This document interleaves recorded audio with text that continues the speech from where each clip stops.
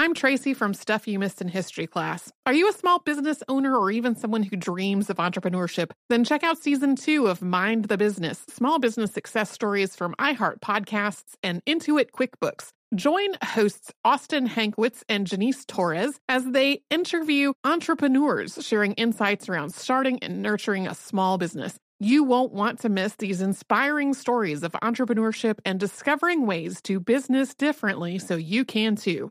Planning your next trip? Choice Hotels' family of 22 brands has over 7,400 locations and the perfect hotel for any traveler you want to be. Like a Cambria Hotel, serving up locally inspired craft cocktails for all my folks who maybe want to meet up and talk about Mad Royals. Check into a Radisson Hotel with flexible workspaces for you strivers who listen during business travel. Or a Comfort Hotel with free hot breakfast, family-friendly pools, and big spacious rooms for the parents who listen with their kids and need a little retreat. What are you waiting for? Join Choice Privileges and start earning points toward your next stay. Find a stay for any you when you book direct at choicehotels.com, where travels come true. What does every grocery store aisle now have in common? Products that come in paper packaging. And not just the obvious ones like cereal boxes and juice cartons. From beauty products to boxed water, there are more opportunities to go papertarian than ever before. So why should you? Because paper comes from a renewable resource and can be recycled up to 7 times. Simply put, it's the smart choice for the environment. And it turns out the easiest choice for you. Learn more at howlifeunfolds.com/papertarian. When you think about the future, what kind of technology do you envision? Whatever the future holds, artificial intelligence will undoubtedly be at the heart of it all. Join Graham Class as he hosts Season 2 of Technically Speaking, an Intel podcast, and hear from the minds transforming healthcare, retail, entertainment, personal computing, and more with the help of AI. Tune in every other Tuesday and explore the latest technology that's changing our world today and creating a more accessible tomorrow. Listen to Technically Speaking, an Intel podcast on the iHeartRadio app, Apple Podcasts, or wherever you get your podcasts. Welcome to Stuff You Missed in History class from HowStuffWorks.com.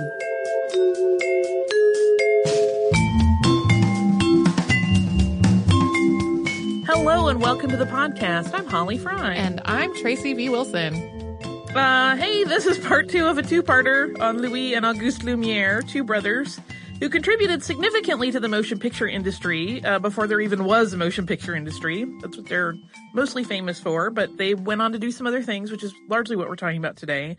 But if you have not listened to part 1, we highly recommend you do so. Otherwise, you're probably going to be lost. Yeah, we have two-parters sometimes that each part can stand on their own, but that would be harder with this one. Yeah, this is definitely a continuation of right where we left off. So last time, we ended at the point where the Lumieres had developed a camera that could capture, process, and project motion pictures, and they had trained a group of employees to use the new technology so they could travel around Europe, showing off this marvel of innovation and taking new movies. Right. So it wasn't long before the brothers were sending their trained cameramen farther and farther afield, going outside of Europe. Because the cinematograph was relatively compact and light, it was pretty easy to expand their filming and demonstration presence all across the globe.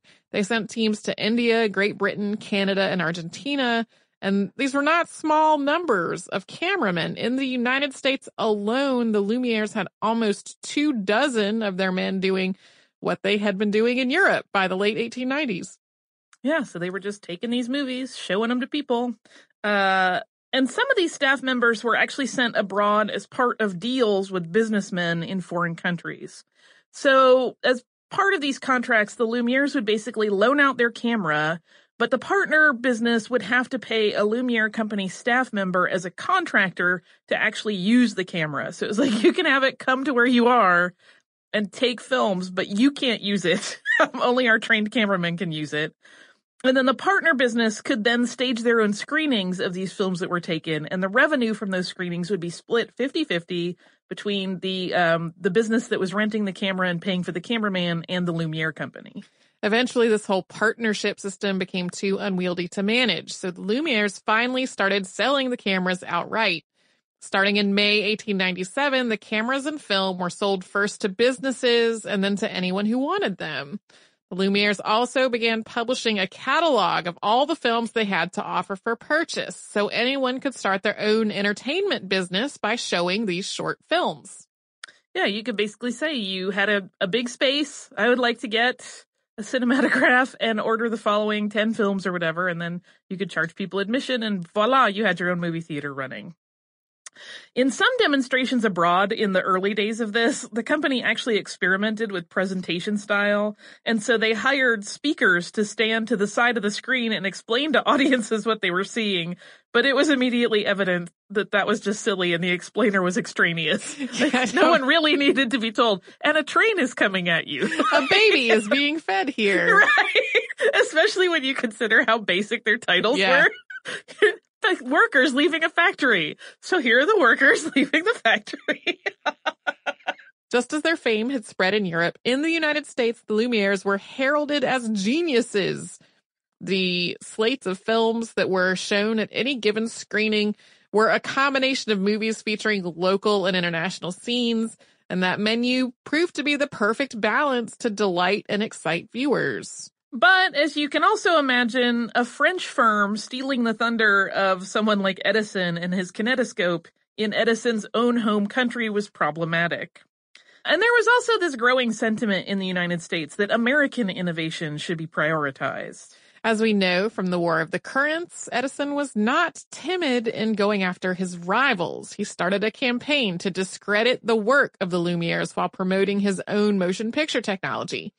Edison had bought the rights to the Fantascope projectors from Francis Jenkins and Thomas Armat and was working on his own film screenings. It's actually a whole patent story between Jenkins, who invented the Fantascope, and Armat, who financed it, but that is really a tale for another day, as is the entire War of the Currents. Yeah, which has been touched on before by previous hosts. Yeah, there's a two-parter in it. I think it's a two-parter. Yeah. But the bottom line here is that the Lumiere's agents in the United States started to experience one problem after another as they attempted to continue touring, because Edison's sort of smear campaign was really quite successful. So eventually customs officials started claiming that the French cameras had been brought into the country without proper documentation. And at one point, one of the Lumiere's cameramen was actually jailed on a charge of filming without a permit. As the climate of the United States grew increasingly unwelcoming for the Lumiere's cameramen, the company finally decided to halt all efforts in North America in late 1897, and it was, to some degree, beginning of the end of the Lumiere's work in film. They did make a few more movies. In 1898, they actually had more than 1,400 different movies in their catalog, most of which had been shot by those traveling cameramen that they had trained. And for the next 2 years, they did continue to work on developing and refining film technology, but that part of their business was no longer really growing, and in fact was kind of shrinking. They were shooting fewer and fewer films each year. The last big demonstration the Lumieres made in motion pictures was at the 1900 Exposition Universelle in Paris. That's come up pretty frequently on the podcast. Lumieres were featured as part of the expo, and they had a screening there. As part of their screening, which featured a mix of footage shot there at the expo and films their team had made traveling through Mexico, they also debuted a new large-scale screen. The Library of Congress has digitized master edit of much of this footage online, and we'll link to it in our show notes. Heads up, there are some movies in this group that feature activities that could definitely be considered animal cruelty. Yeah, there's some cockfighting in there, and there's some horses being treated sort of poorly, so if that is stuff that is not for you, maybe don't look at these ones, but you can look at their other earlier films. And which also include lots of spanking, as a reminder. If that also, yeah. Which I will say, though, is some of the least aggressive spanking I've ever seen. So if you're worried about seeing someone get hit, it's definitely very much on the mild side. After that Paris Expo, both Louis and Auguste turned back to photography to some degree. So throughout their foray into motion pictures, their family business had continued to run and to thrive. It was still funding all of these little expenditures to train people and send them abroad, and also for them to experiment and try new things. And as you recall, the motion picture work that they did was really intended as a way to sell new cameras and film that then turned into this temporary foray into movie production. They never intended to be a film studio, but they were for a brief period of time. And by 1900, competition in the motion picture space was only getting more intense, and the brothers just wanted to move on to other things. The Lumieres soon began to work on other projects outside of motion pictures, and that is what we will talk about in a moment. But first, we're going to pause for a quick sponsor break. I'm Tracy V. Wilson from Stuff You Missed in History class. Did you know small businesses make up 99.9% of all businesses in the United States? The world is powered by entrepreneurs, and if you're a small business owner or even someone dreaming of starting your own business, then you'll want to check out Season 2 of Mind the Business, Small Business Success Stories from Ruby Studio, from iHeartMedia, and Intuit QuickBooks. And every episode, hosts Austin Hankwitz and Janice Torres talk to entrepreneurs about how they've grown from the lessons of launching and nurturing a small business and how they have found success being their own boss. From the excitement of first starting out to finding the right tools and resources to process invoices and payments like QuickBooks Money, you won't want to miss these inspiring stories of entrepreneurship and discovering ways to business differently so you can too. And if you're a small business owner or even someone dreaming of starting your own business, then you'll want to check out Season 2 of Mind the Business, Small Business Success Stories from Ruby Studio, from iHeartMedia, and Intuit QuickBooks.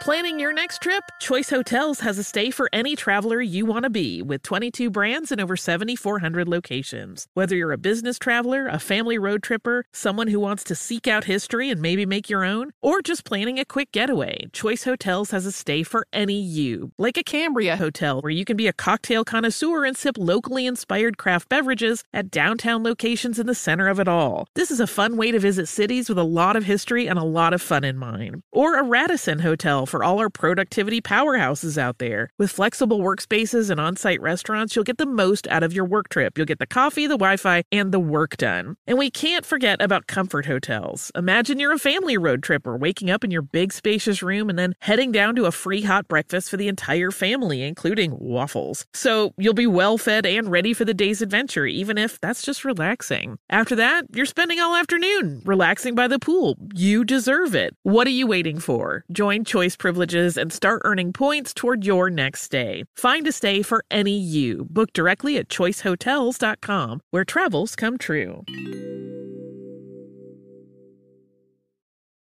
Looking to part ways with complicated, expensive, and uncertain shipping? Then give your business the edge it needs with USPS Ground Advantage shipping from the United States Postal Service. Keep everything simple with clear upfront pricing and no unexpected surcharges. Keep things affordable with some of the lowest prices out there. And keep it all reliable with on-time ground shipments. It's time to turn shipping to your advantage. Learn how at USPS.com/advantage.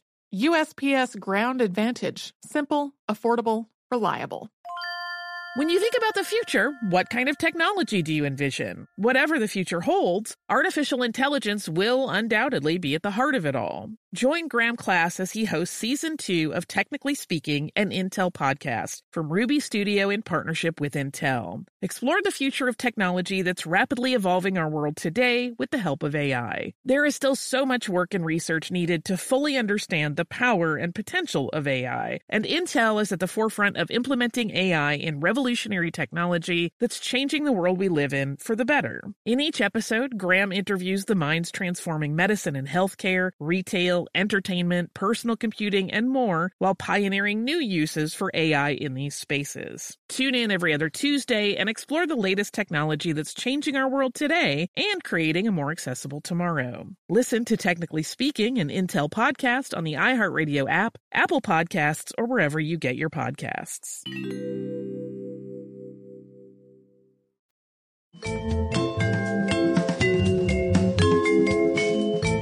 So, the same year of the Paris Expo, but at the end of the year, on December 29th, 1900, Louis filed another patent. This time it was for a device called a photorama. And this was a method for taking full 360-degree still panoramic photos in one long exposure.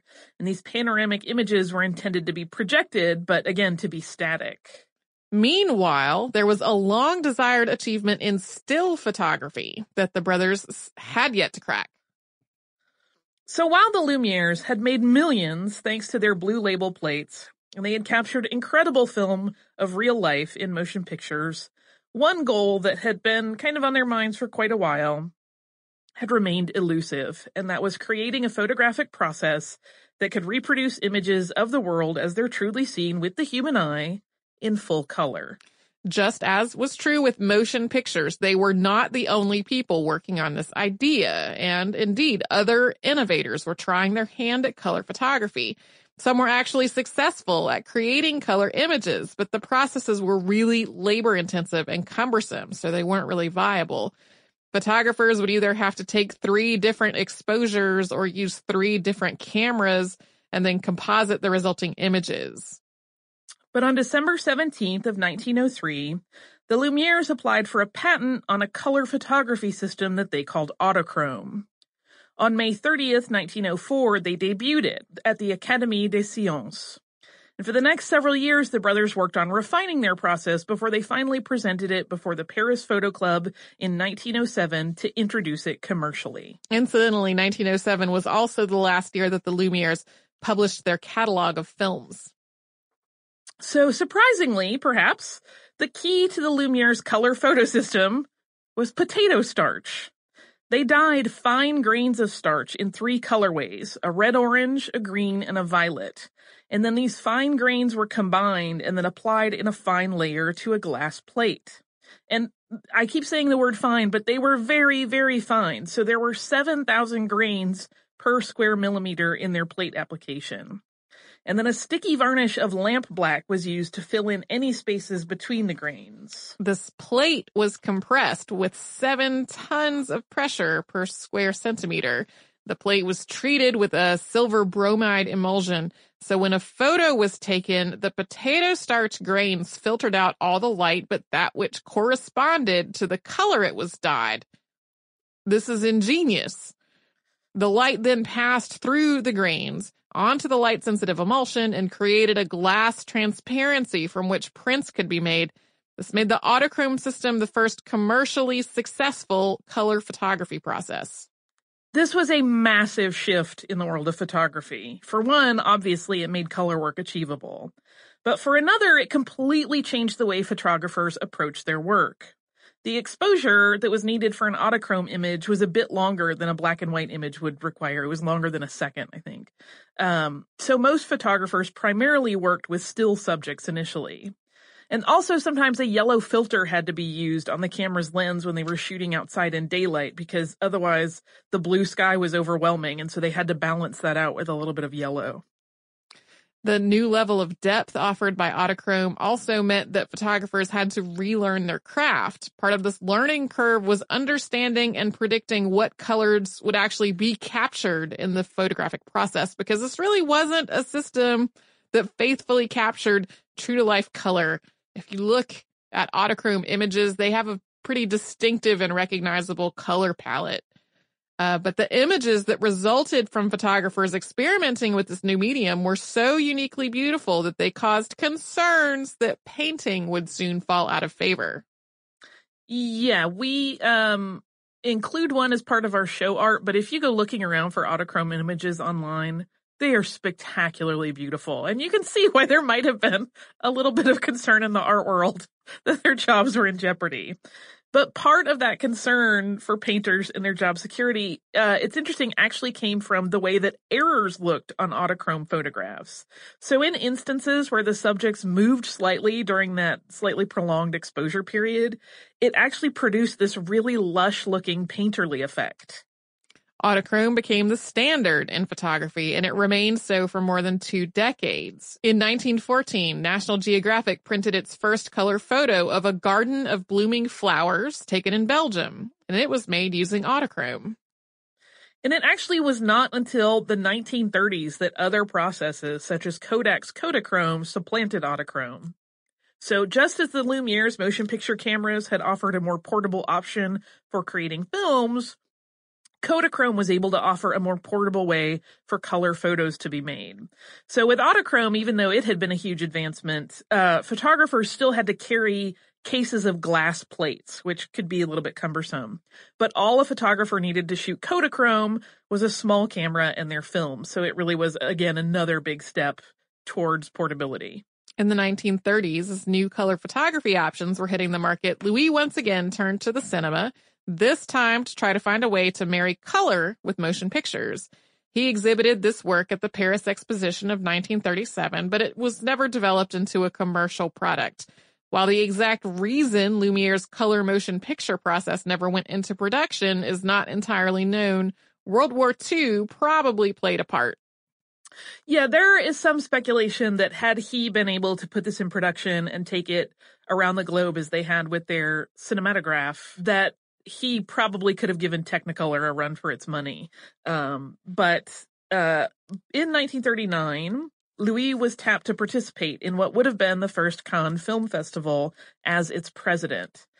But once again, World War II was a problem. In late August, as the festival's September 1st date approached, Europe was in the grip of conflict. People had already begun arriving in Cannes on August 23rd when the German-Soviet non-aggression pact was signed. And that made it immediately clear that things were getting very unstable and that the event really could not proceed as planned. And by the time the festival was officially canceled on August 27th, pretty much everyone that had come into Cannes anticipating the festival had already left. During the occupation of France by German troops, Louis Lumiere moved from Lyon to Bandol. Under Philippe Pétain, who was Marshal of France at the time, Louis served as the science representative on Pétain's advisory council. He did not stay in this council for very long, though. He resigned and returned to Bandol.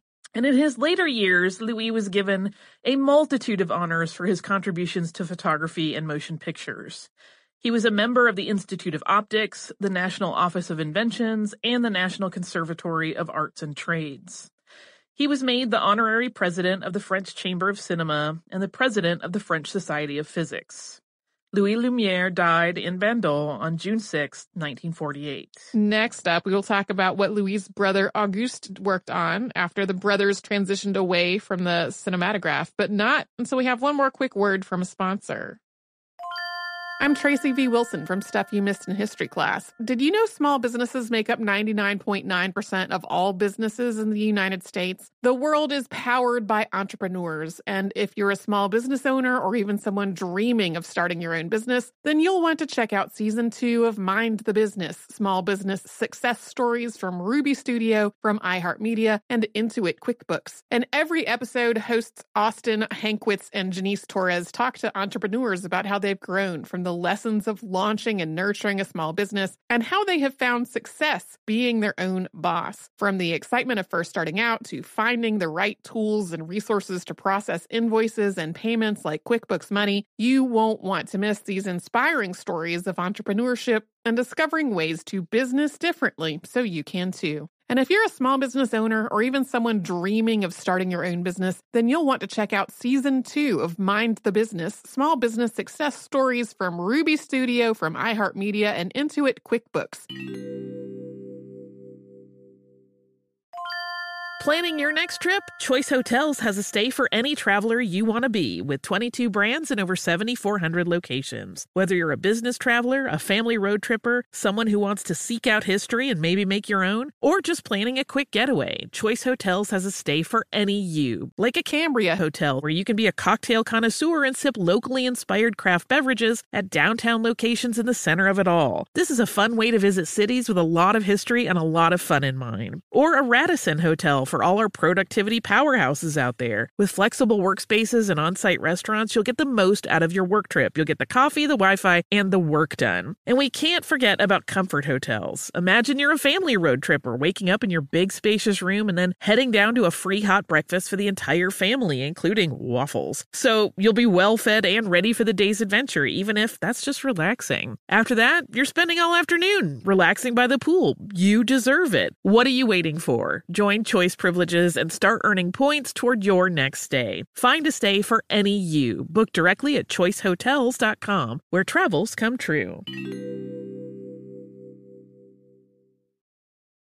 Looking to part ways with complicated, expensive, and uncertain shipping? Then give your business the edge it needs with USPS Ground Advantage shipping from the United States Postal Service. Keep everything simple with clear upfront pricing and no unexpected surcharges. Keep things affordable with some of the lowest prices out there. And keep it all reliable with on-time ground shipments. It's time to turn shipping to your advantage. Learn how at USPS.com/advantage. USPS Ground Advantage. Simple, affordable, reliable. When you think about the future, what kind of technology do you envision? Whatever the future holds, artificial intelligence will undoubtedly be at the heart of it all. Join Graham Class as he hosts Season 2 of Technically Speaking, an Intel podcast from Ruby Studio in partnership with Intel. Explore the future of technology that's rapidly evolving our world today with the help of AI. There is still so much work and research needed to fully understand the power and potential of AI, and Intel is at the forefront of implementing AI in revolutionary technology that's changing the world we live in for the better. In each episode, Graham interviews the minds transforming medicine and healthcare, retail, entertainment, personal computing, and more, while pioneering new uses for AI in these spaces. Tune in every other Tuesday and explore the latest technology that's changing our world today and creating a more accessible tomorrow. Listen to Technically Speaking, an Intel podcast on the iHeartRadio app, Apple Podcasts, or wherever you get your podcasts.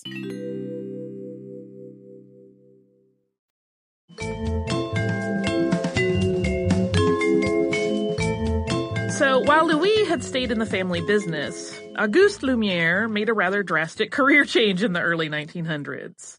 He had always been interested in chemistry, and he was undoubtedly incredibly influential in the family business in that regard. Figuring out color photography almost certainly involved a lot of work on his part as well as his brother's. But what he was truly interested in was actually biochemistry. So he started to study medicine. One of his efforts in the medical field that brought him acclaim was his interest in the healing process and developing new ways to treat wounds. During World War I, he examined the wounds of hundreds of injured men, and he also studied scarring and healing in dogs to further his research. We don't personally know the details of how these dogs were wounded, but and I do not want to. No. Well, and medical experiments involving dogs were not uncommon at the time. But he did use that research to really get a lot of information about how tissues would heal themselves. And in 1915, he applied his wound research to the development of a bandage called a tulle gras, which translates to oily gauze. And this sterile bandage was impregnated with Vaseline and balsam of Peru, so it wouldn't stick to wounds, though it was, of course, not absorbent. So if you also needed an absorbent bandage, you needed to have two. But tulle gras dressings are actually still used today. And Auguste also devoted a great deal of his time in medical research to colloidal solutions to disinfect wounds. So he really actually did have quite an impact on wound management. From 1914 to 1953, Auguste Lumière wrote more than a dozen books based on his medical research, covering not only wounds and how to treat them, but also tuberculosis and cancer, among others.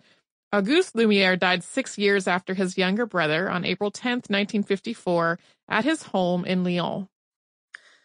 You'll often see a lot of comments in biographies or articles about the two of them that by the end of his life, people knew Auguste Lumière for his medical work, and they had often not made the connection that he was one of the Lumières that had worked in film, because he was so completely ensconced in the medical community by that point.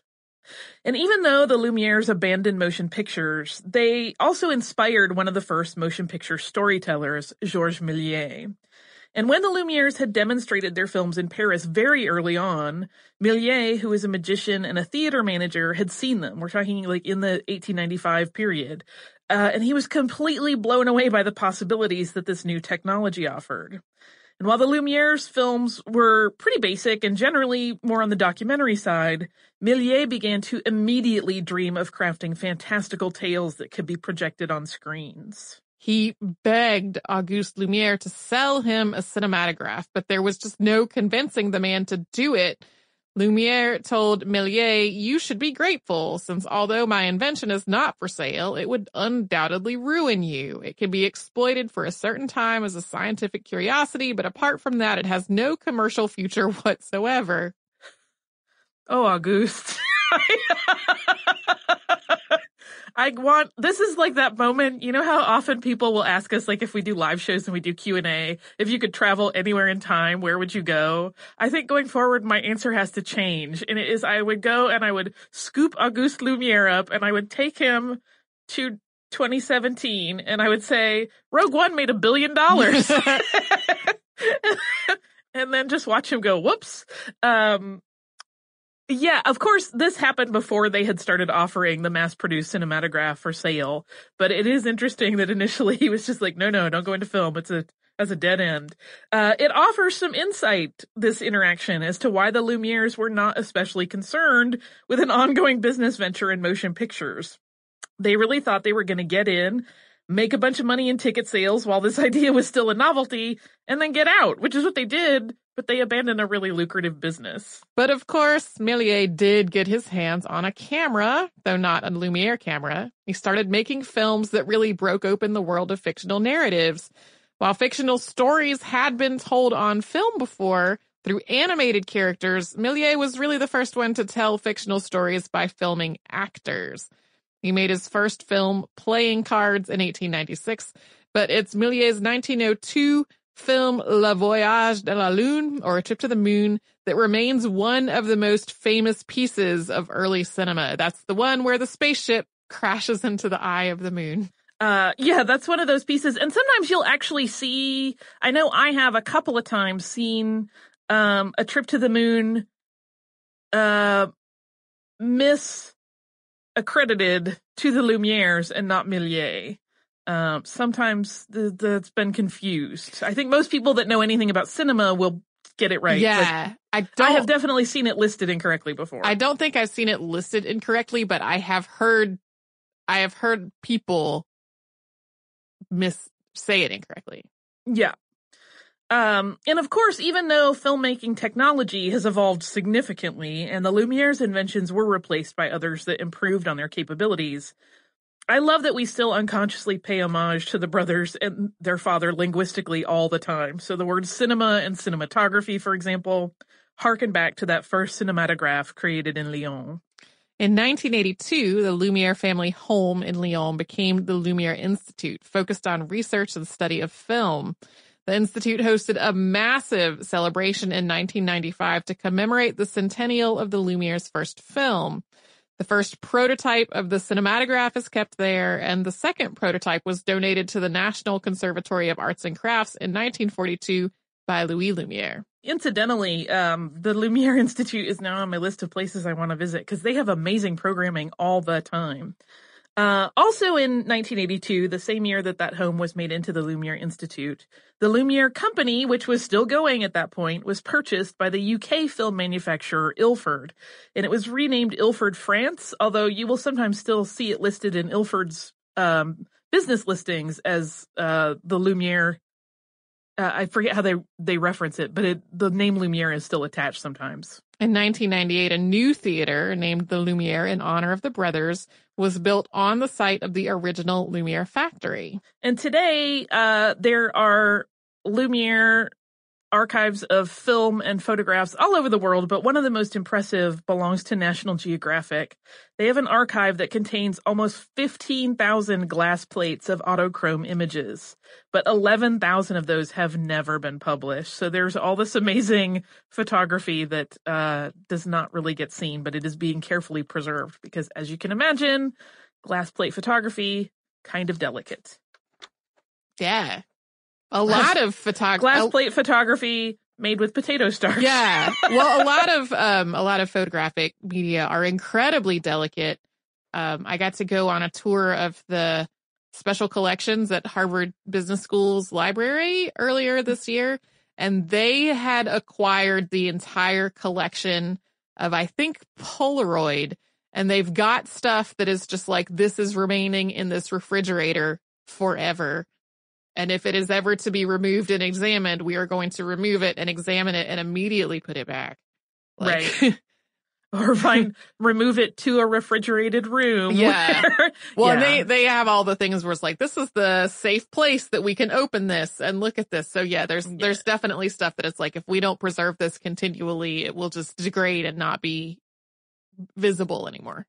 Yeah, I mean, that's a case with a lot of Méliès films as well. He made more than 400 films, but a lot of those are completely gone, never to be seen again. Thankfully, some of them have been preserved, which is why we all know about The Trip to the Moon, because that is one that made it through the ravages of time.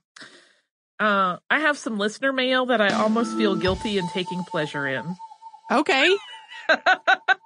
It's from our listener, John. It's about our Carl Tanzler episode. Oh. He writes, Dear Tracy and Holly, first off, I'm a huge fan of your program and I listen to it during most of my longer jogs. I am currently training for my first marathon. Congratulations, John, you're amazing. And I'm slowly increasing my miles, which means I get to listen to more of your histories as I run. I did hit a snag, though, thanks to the Carl Tanzler's Corpse Bride episode. I remember being very cavalier during your warning that there was going to be some very gross material coming and listener discretion should be advised. Thinking that I'm pretty desensitized to hearing gory details, I continued listening. Huge mistake. The overall awful actions by Carl Tanzler made me angry, which forced me to run faster than I probably should have, and this caused me to be more exhausted than normal. By the time you were describing Mr. Tanzler's process of removing mold from poor Maria, I was nearing the end of my run. Hearing the gruesome details coupled with my exhaustion made it almost too much to bear. Not wanting to stop, I tried to focus on my run, but that super focusing meant I was also super focused on the horrible nature of Tanzler's deeds. Miraculously, I managed to keep my stomach in check, and I did finish the run successfully, but I'm sure I freaked out a few other runners with my occasional shiver and the increasingly pained and disgusted look on my face. From here on, I will pay attention to any warnings that come with future podcasts, and may hold off on listening to them for less stressful times. Thank you again. Oh, John, I'm so sorry, but that did make me laugh, mostly because you're a good storyteller, not because you got sick. No. The Tanzler one is super gross, but I also just wanted to say, yay, John, training for a marathon is so much work, and I applaud anyone that does it. I have gotten progressively more lazier with my own running, barely do it anymore. Work and life are just a little too busy right now to put in long-term training time. But if you would like to write to us about any episode that made you sick to your stomach or anything else, you don't have to have been sick to your stomach to write us. Just say hi.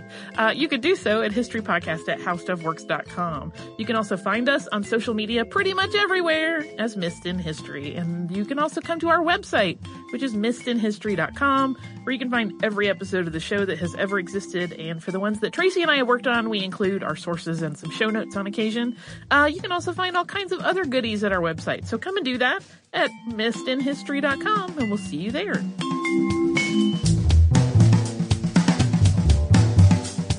For more on this and thousands of other topics, visit howstuffworks.com.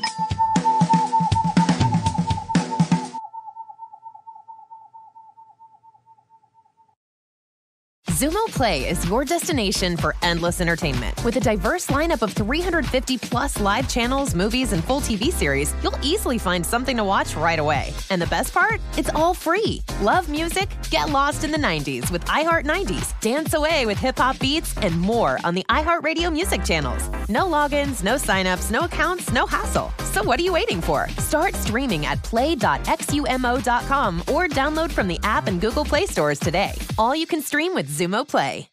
This is Malcolm Gladwell from Revisionist History. eBay Motors is here for the ride. With some elbow grease, fresh installs, and a whole lot of love, you transformed 100,000 miles and a body full of rust into a drive that's all your own. Brake kits, LED headlights, whatever you need, eBay Motors has it. And with eBay Guaranteed Fit, it's guaranteed to fit your ride the first time, every time, or your money back. Plus, at these prices, you're burning rubber, not cash. Keep your ride or die alive at ebaymotors.com. Eligible items only. Exclusions apply. The wait is almost over. Get ready for the 2024 NFL season as the full schedule is announced. Every rivalry, every rematch, every rookie debut, every game revealed.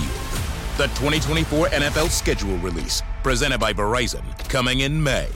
Live on NFL Network, ESPN2, and streaming on NFL Plus. Terms and conditions apply to NFL Plus. Visit NFL.com/schedule release to learn more. With every CBD product claiming to do something different, it's nearly impossible to decide what's best for you. Lazarus Naturals pioneered the farm-to-front-door model of transparency, where they handle each step of the production process to ensure quality, potency, and consistency. Scannable labels allow you to see the test results of your hemp batch, so you can be confident in the safety and quality. Visit LazarusNaturals.com today. Lazarus Naturals, committed to improving your life as well as the world around you. Not available in Idaho, Iowa, or South Dakota.